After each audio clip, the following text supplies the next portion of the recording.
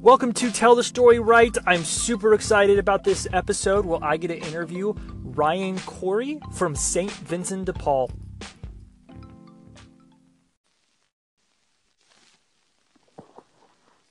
Ryan, you there?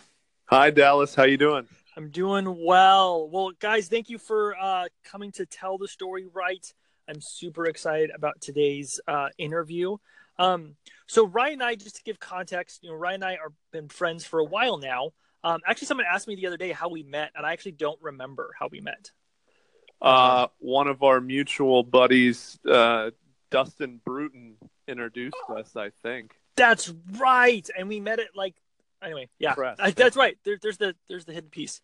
So for what I wanted to start off with is, Ryan, for people who don't know what you do, I know you work at St. Vincent de Paul, old organization, but give people kind of the overview of St. Vincent de Paul, what you do, and how you got into this. Sure. At St. Vincent de Paul, our mission really has two parts. Most people know that we exist to serve those in need. Our motto is feed, clothe, house, heal. Whatever falls underneath those things, we do for people who need us. But what a lot of people don't know is that St. Vincent de Paul also and equally exists to provide opportunities for others to be of service. And so that can come in a number of different forms. It can come in people saying, it's getting cold in Phoenix now. We want to do a sock and jacket drive. They might come down to our campus and actually volunteer and help us make the food, serve the food, run our dental clinic. Or they might have the opportunity to provide financial contributions to help us make our business go. And so anything that falls under those categories, building partnerships with community members is really my job. That's awesome. And I think one thing that I'm so impressed with when I first went down to St. Vincent de Paul is how much you guys do. And how big the operation is. Because when I went in, I thought it was just going to be soup kitchen. You feed a couple people. That's awesome. They all come down there. But to see the back office where you're helping people get jobs, or you're providing, bus tickets to people so they can go back to a stable environment, or their dental clinic. It's just it's super big. So how many people do you guys serve probably on a daily basis? How many people in the community do you serve? Yeah, good question. We span from central Arizona to northern Arizona. And so, in any given day on our main campus, we're probably serving, I'd say, upwards of 1,000 people when you're looking at what the things that you mentioned, the dining room, our services to the homeless, our clinics, folks looking for jobs. So that's just on our main campus. And then we have 85 food pantries stationed central and northern Arizona, who each show up at the door of people in need, right? And so 2 by 2, they will go out, and when there's someone in need, they'll make the connection. They'll bring a food box, and we'll ask, what else do you need to be stable again? Right? We don't want to just drop a food box on the door, like an Amazon delivery and then walk away. It's not that. It's our goal is to be the bridge to sustainability for folks. And so we'll do 10 million individual meals a year. We'll do 400,000 food boxes a year. We'll do 20,000 patients in our medical and dental clinic a year. And we're serving 4,200 hot meals every single day out of our kitchen. So you put all those numbers together and we're serving a lot of folks. Yeah. Oh my gosh. Yeah. I mean, it's an amazing operation. I mean, it's super cool to see that's in our city, and it's kind of this underground kind of a thing. I know not a lot of people know probably all the services that St. Vincent de Paul do. So what do you do?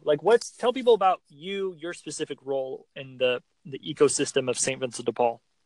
Sure. Every year, at the beginning of the year, we essentially make a $50 million promise to Arizona that says when our neighbors are in need, we're going to be there to help. And unlike a lot of other organizations who make promises to the community, be it for education or be it for institutionalized healthcare. St. Vincent de Paul has no income, right? We don't get tuition. We don't have insurance payments. We're on our own.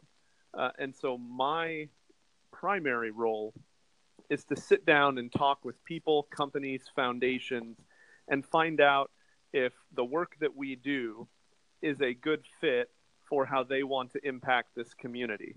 And if it is a good fit, then we come together and find out under what terms we all make that possible.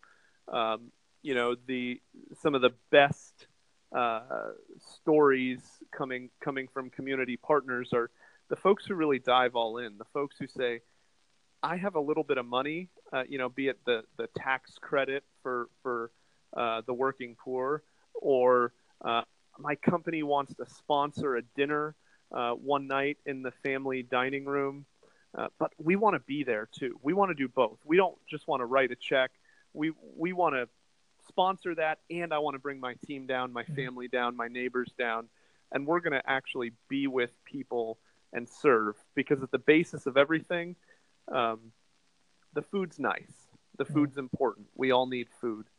But what every one of us needs more, whether you're the volunteer, the donor, or the person in need, we need meaning. We need someone to care for us. We need connection. We need dignity. We need the recognition of humanity in one another. And those are the biggest jobs for anyone who steps on the St. Vincent de Paul campus, recognizing those similarities in all of us. Absolutely. So I'm going to step out a little bit and say, you know, for you, I think what you do is you're probably one of the best people, because everybody who's kind of listening right now is going to, you know, they've all been hit up by people kind of under your title, which is business development, saying, hey, give us money. How do you, because I think you do it so well, better than a lot of people that I've ever met regarding asking for money, because that's what, you know, the ultimate goal is to say, hey, partner with us. So from a sales development standpoint or a business development standpoint, how do you see the long-term goal with somebody when you meet them? How is it your approach? Because I think you do it the best that I've ever seen with people. Yeah, well, thanks. That's probably a comment I don't deserve, but I think for me, you know, I feel like while I work for St. Vincent de Paul, my job lies somewhere in between, you know, the person I'm sitting with, the let's call him a business prospect, you know, not terms that we use in nonprofit, but most people will understand that. The business prospect and the organization. And I feel like I sit squarely in the middle, right? St. Vincent de Paul has goals and a mission that we're not going to step outside. You know, if someone comes to me and says, Ryan, I have $1 million to St. Vincent de Paul if you save the whales. I'm not going to take $1 million because our mission is not to save the whales. I mean, there's wonderful organizations that take care of wildlife, right? And I'll say, hey, Dallas, you know, I so appreciate that that's how you want to impact our world. Can I introduce you to someone or an organization that might be better aligned with what you do? Yeah. You know, I feel that it's my job to do the same thing for individuals and corporations. Okay. If what St. Vincent de Paul does doesn't align with their goals, that's okay, right? I will try and find the alignment within our community for them. So my approach is really finding what's going to bring meaning, joy, engagement, and sometimes that fits St. Vincent de Paul and we can all hit a home run together right here, and sometimes that doesn't, and to be really detached from the outcome of what happens, you know, on a day-to-day basis for our budget lines, because if I approach every relationship with that just authenticity of wanting to learn about someone, the budget lines are going to take care of themselves. We're going to hit enough doubles, triples, home runs to take care of that. Absolutely. No, I think that's wonderful, because I think what you're doing is you're taking more of the how do I help this individual in what they want to do, And I think what you have to do is, if you're an organization, if you're a nonprofit out there, you've got to understand what you do. You've got to Yeah. understand what your goals are. You can't just say, well, I just need money, because that's not good. But you've got to be able to articulate, hey, this is our goals, this is what we want to do, and this is how we have to say it to the community, and finding those people that want to align with you. Then I think you do a great job. One thing that I was involved in, which I loved, and I couldn't do it all the time, so I stepped away from it, but was the thing called the Vinnies. So the Vinnies, for me, was a great opportunity for me to be involved with St. Vincent de Paul. It was a great way for me to. I was able to do it on a quarterly basis and on an advisory board basis. And Ryan was the one who invited me into it. So, Ryan, give us a little background of the Vinnies and why you wanted to do this thing that not nonprofits like typically don't do. Yeah, and I don't know that I would have articulated it this way when we first started, but what I'm really seeing around us is a changing landscape of economies. Mm-hmm. So you look at how we now all view transportation, and how Uber came in and revolutionized transportation, so that we essentially have an on-demand transportation economy, right? You look at something as simple as Black Friday or Cyber Monday.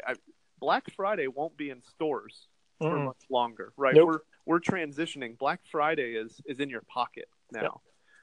So most of the time, unless you're crazy and you love to go fight somebody, that's the only right. time. Unless you want that experience of getting up early in the morning cold and wanting to fight somebody, Black Friday will be your thing still. And you know what? There will be plenty of people out there, but I guarantee you those businesses, Macy's and Best Buy, they are shifting their resources 100%. to mobile, applications and fulfillment, rather than having me or you wear the blue shirt in the store, right? Yes, 100%. So my feeling was, as community leaders, we're all looking at these economies around us and essentially expecting things to follow the Uber model. Now our food comes to us, right? We can order food and it'll show up at our front door. And so how do we navigate the changing world around us as a nonprofit, and not do the typical nonprofit thing of being 20 years behind, lagging? Yep. And so the advisory board was formed to answer some of those questions. How do we get out ahead of this curve, both in terms of how we engage people, how we communicate with people, but also in terms of how we serve people? And one of the revelations of our group has been an urban farm, right? And so we now produce a lot of our own food, and it just so happens to be that we're also responsible land users, because we turned a parking lot into paradise, as a famous song says, right? And we put that food into our kitchen to serve families healthy meals, and the people who are working in the farm are getting job skills so they can get back into the job market. So it's a really kind of circular economy that we've created, and it's very kind of out there for a nonprofit. Think about producing your own food, creating your own jobs, turning a parking lot into a 2-acre food production center. But it's been one of the most interesting developments. And so now our advisory board is thinking more and more of, okay, how do we replicate that process in a different area? How do we become a circular economy that people are really interested in being a part of?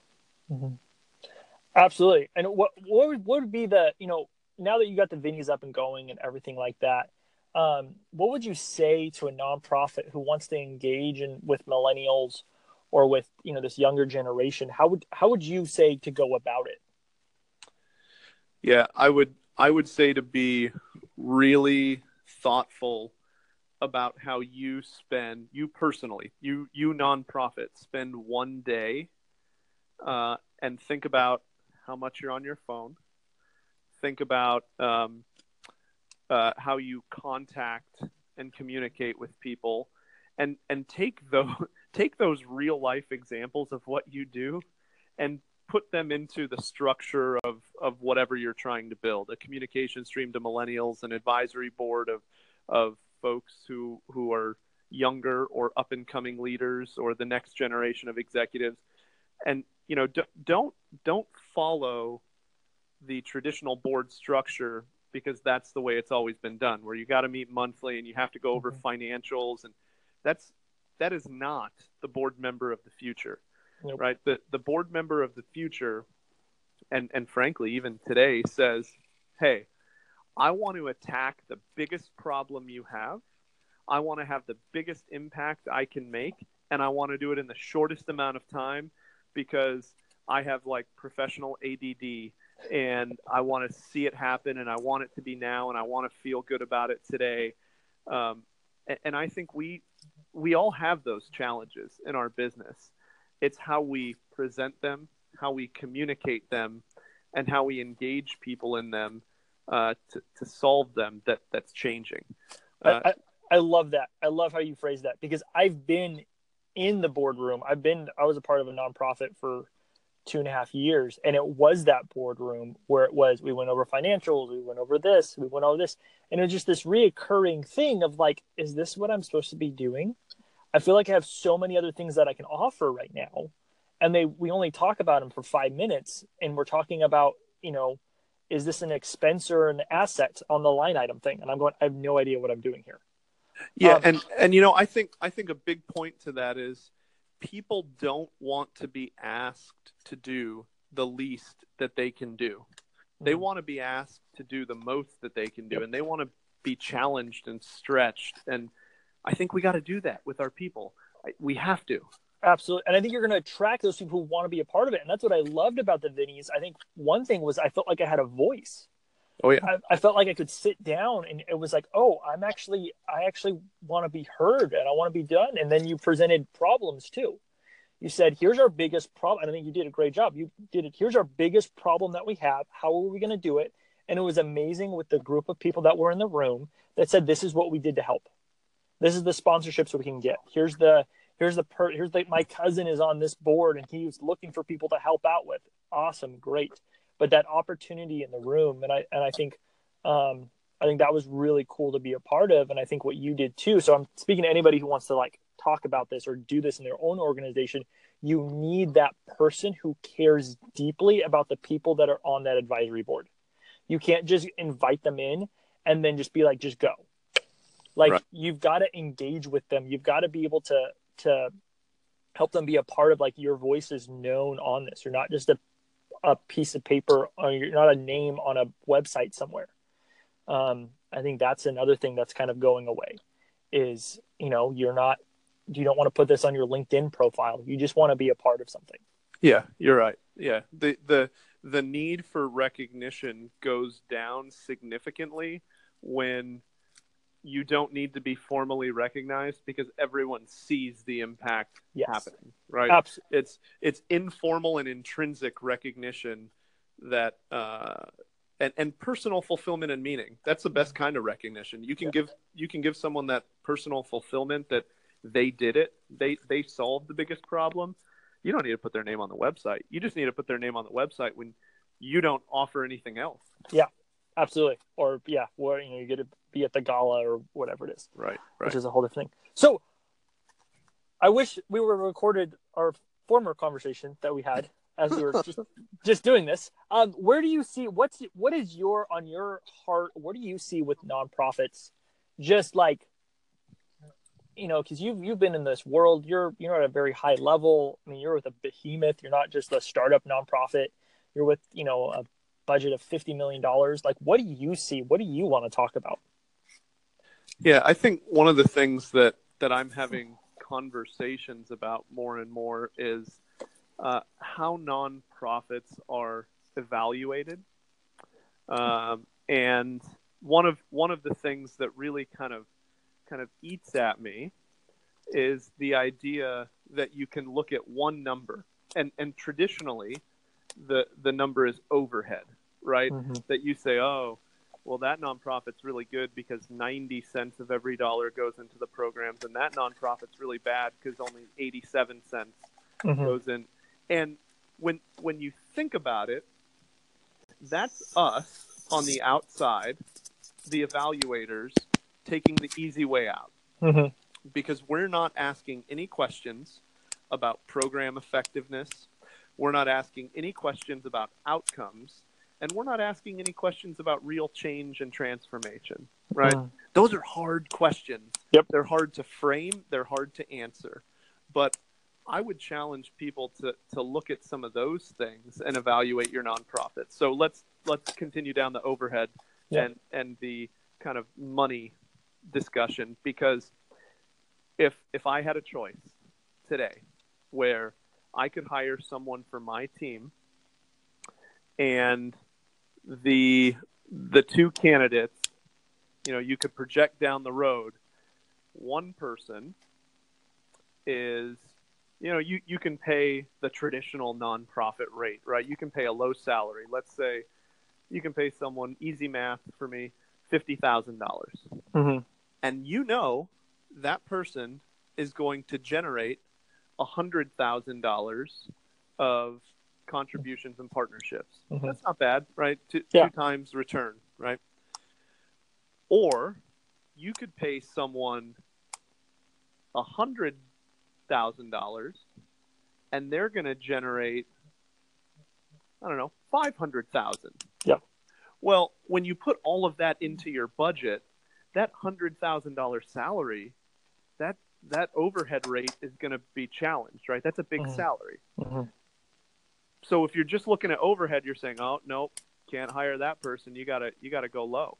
But what would we as people rather have to help the community around us? Yep. Would we rather have $100,000 to help the community, Mm-hmm. or would we rather have $500,000 to help the community? Which one goes farther? And so, asking questions beyond ratios Mm-hmm. is going to be really important. And it's also incumbent on the nonprofit Mm-hmm. to tell the right story, right? Yep. That displays that. And if we're not doing a good job, then I can't expect anyone to ask the right questions. Absolutely. I just did one, which I don't know if I just did one on high impact nonprofits, of like how I see them. And I think St. Vincent de Paul is such a solid, like, person in the community. Like, it's hard to be able to understand, like, okay, what do you guys do, because you have so many layers to you. Like, you're a behemoth in the sense of nonprofits. So I just talked about more of, like, and I love your thoughts on this too, because this is just kind of the top of my head, was, low cost, high impact, where, you're looking at that $1,000, someone gives $1,000. What does that mean? What does that do for that people? But then also I think about too, is with high impact, is places that are not saturated. So, like, places where, there's not a lot of people in the world that are actually helping with that. Like, if St. Vincent de Paul were to go away, what would that do for the community? What would happen with that? Right. So that was kind of my kind of thought. It was, okay, when people can kind of look at a nonprofit, it's like, okay, and I don't think there's a scale out there to say, okay, what's the saturation value of this? So that's why I asked, like, how many people do you serve? What do you do with all that? Yeah, those are all really good points. We, for instance, we actively try and stay out of getting into a few areas. Like, we do a little bit of job creation just by the nature of who we see every day. Yep. But frankly, St. Joseph the Worker is the #1 job placement agency in the state for the people who we serve. So we have space, they have skill. Yep. Why don't we marry those and say, 100%. hey, we're not going to get into that business because it creates a lot more challenges for us. Here's your office at St. Vincent de Paul. You run as St. Joseph the Worker, and let's do it together. Like, let's fight the fight together, rather than having overlapping missions and one group being able to do it really well and one group not. So let me ask you this, because I had no idea that actually that was St. Joseph of Roxbury. I thought that was St. Vincent de Paul when I was walking around there. Yes. But what do you think about collaboration in the nonprofit space? Necessary and not done often enough. Okay. Yeah, I think you know, and the it's funny that you asked this because one of the efforts that we're taking on right now is to compile all of our community collaborations because in the past 2 years, one of the kind of accusations that's been leveled not at St. Vincent de Paul, just at nonprofits in general, is that you guys don't collaborate enough. And while that may be true as a whole, Steve Zabilski, our executive director, looks around our campus and says, "Well, that's not true here." No. So Yeah, if absolutely. if you're saying that to me, we need to tell you a better story, right? Yeah. We need to tell you the St. Vincent de Paul story. Yep. So, we actively have, I think it's up to 300 nonprofit collaborations. Wow. And because, as you mentioned, we're large, most of those are us benefiting someone else. Now, there's a few really great ones, like we collaborate with St. Mary's Food Bank. They will send they'll send us a number of good things, good food that we can use, but they'll also send us vegetables that are and fruits that are past their goodness date. Yeah. And rather than them throwing them in the landfill, we'll put them in our compost pile so that we can use them in our urban farm, right? So that's a awesome. really cool collaboration that we benefit from. Yeah. And so there's a lot of that to go around if you just, again, it comes back to asking the right questions, making sure that your goals align. If you're a nonprofit who wants to collaborate more, what would you tell them? Oh, I'd say, my golden rule is call and ask. Call and ask at the top. Don't say, well, I sort of want to collaborate with St. Vincent de Paul's kitchen. I'm going to call, the third ranked cook in the kitchen who works on Tuesday nights. Nope, don't do that. Call Steve Zabilski. Call me. Yeah. Call the director of all of our dining services, and be very clear about the benefit that you want to come for each organization, and just ask, can we have a conversation about that? I think that's the most direct and genuine way to go about collaboration.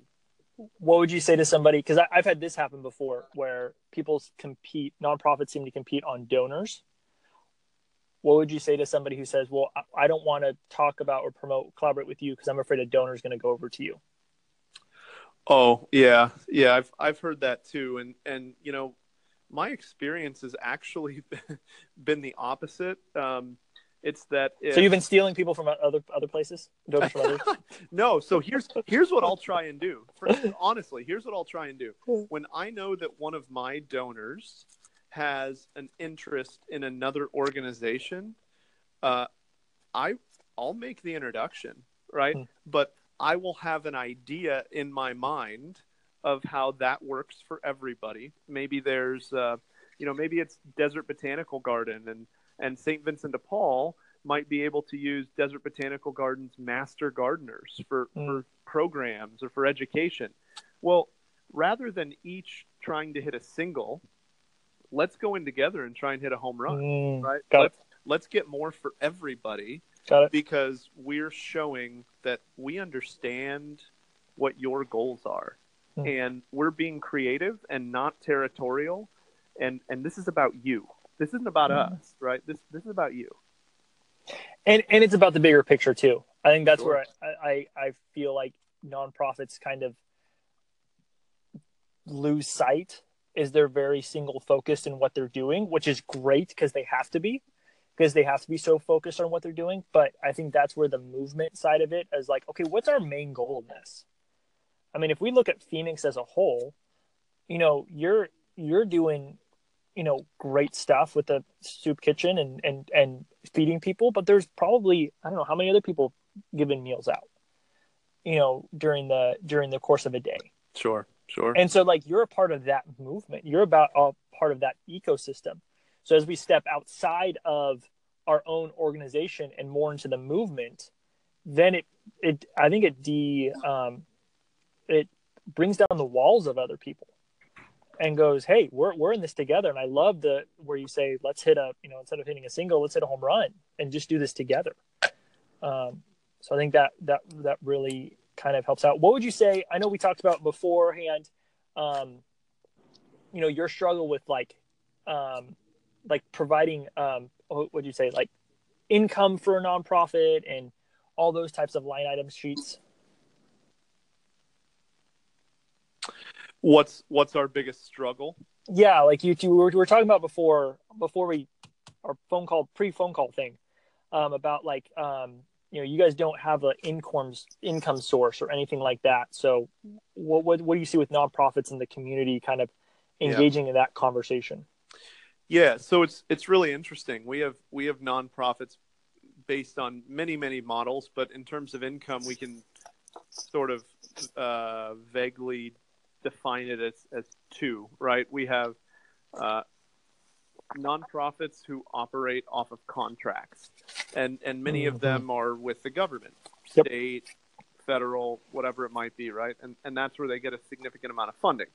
And then we have nonprofits who operate outside of contracts, who, some nonprofits say we are actively avoiding being reliant on those.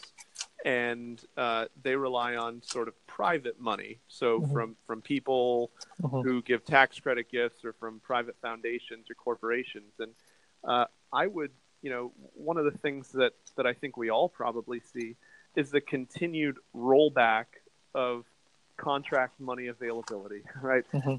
Whether, and a lot of it's on the federal level. In terms of where I look for my own family, Rachel and I, when we look at giving, we look at sustainability and reputation, right? And a lot of times those two things go together. A nonprofit is going to be incredibly sustainable if their reputation is stellar. And if they at least have a balance or focus more on private money. Now, frankly, all money could go away. We have no clue what the future holds, right? But I would put my own money into organizations that have a really robust group of funding sources that are private. And that's just where I feel like the organization has made really significant inroads into relationships with the community, into having a great reputation, and into sustainability.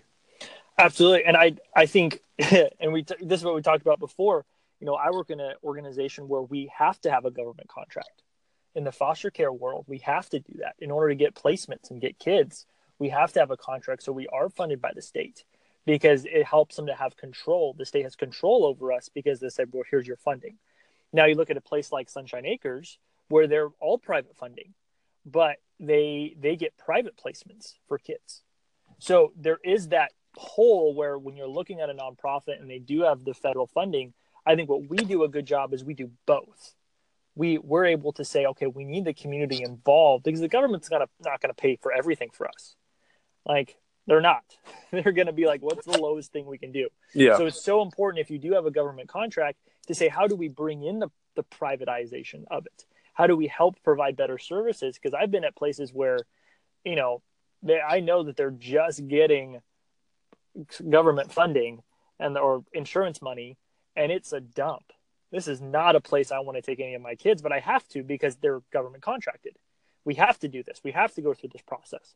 And they say, well, we just don't have a lot of money. But if they can do both, I think that's a very powerful story to be told in the community. And you made a good point of people doing research and understanding what kind of organization it is and the context in which they receive funding, right? Like, so for organizations like you're talking about with foster care contracts with the state, you have to understand that that's why those numbers are like that, and that's the necessary part of what they do.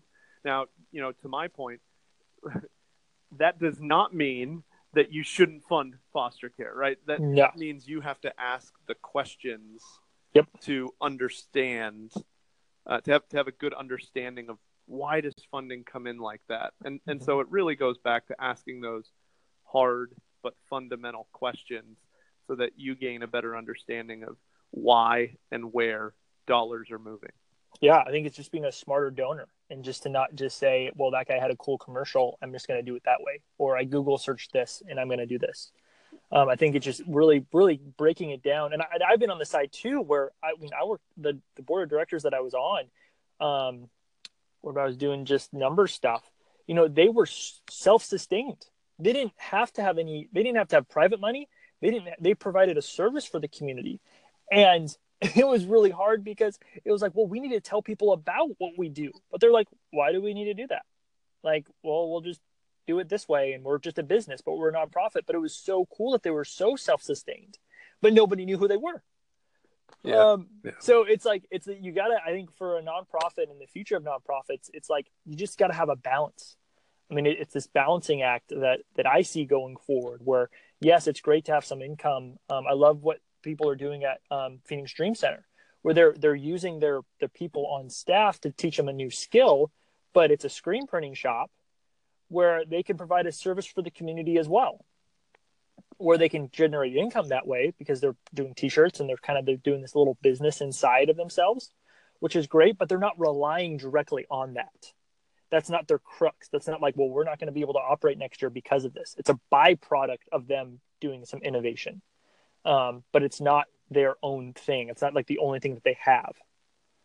Yes, social enterprise is going to be something that if nonprofits can figure out, that circular economy that I was talking about, if you can figure out how to do those things, social enterprise is going to continue to grow in prevalence 100%. as a way for nonprofits to both serve and create income.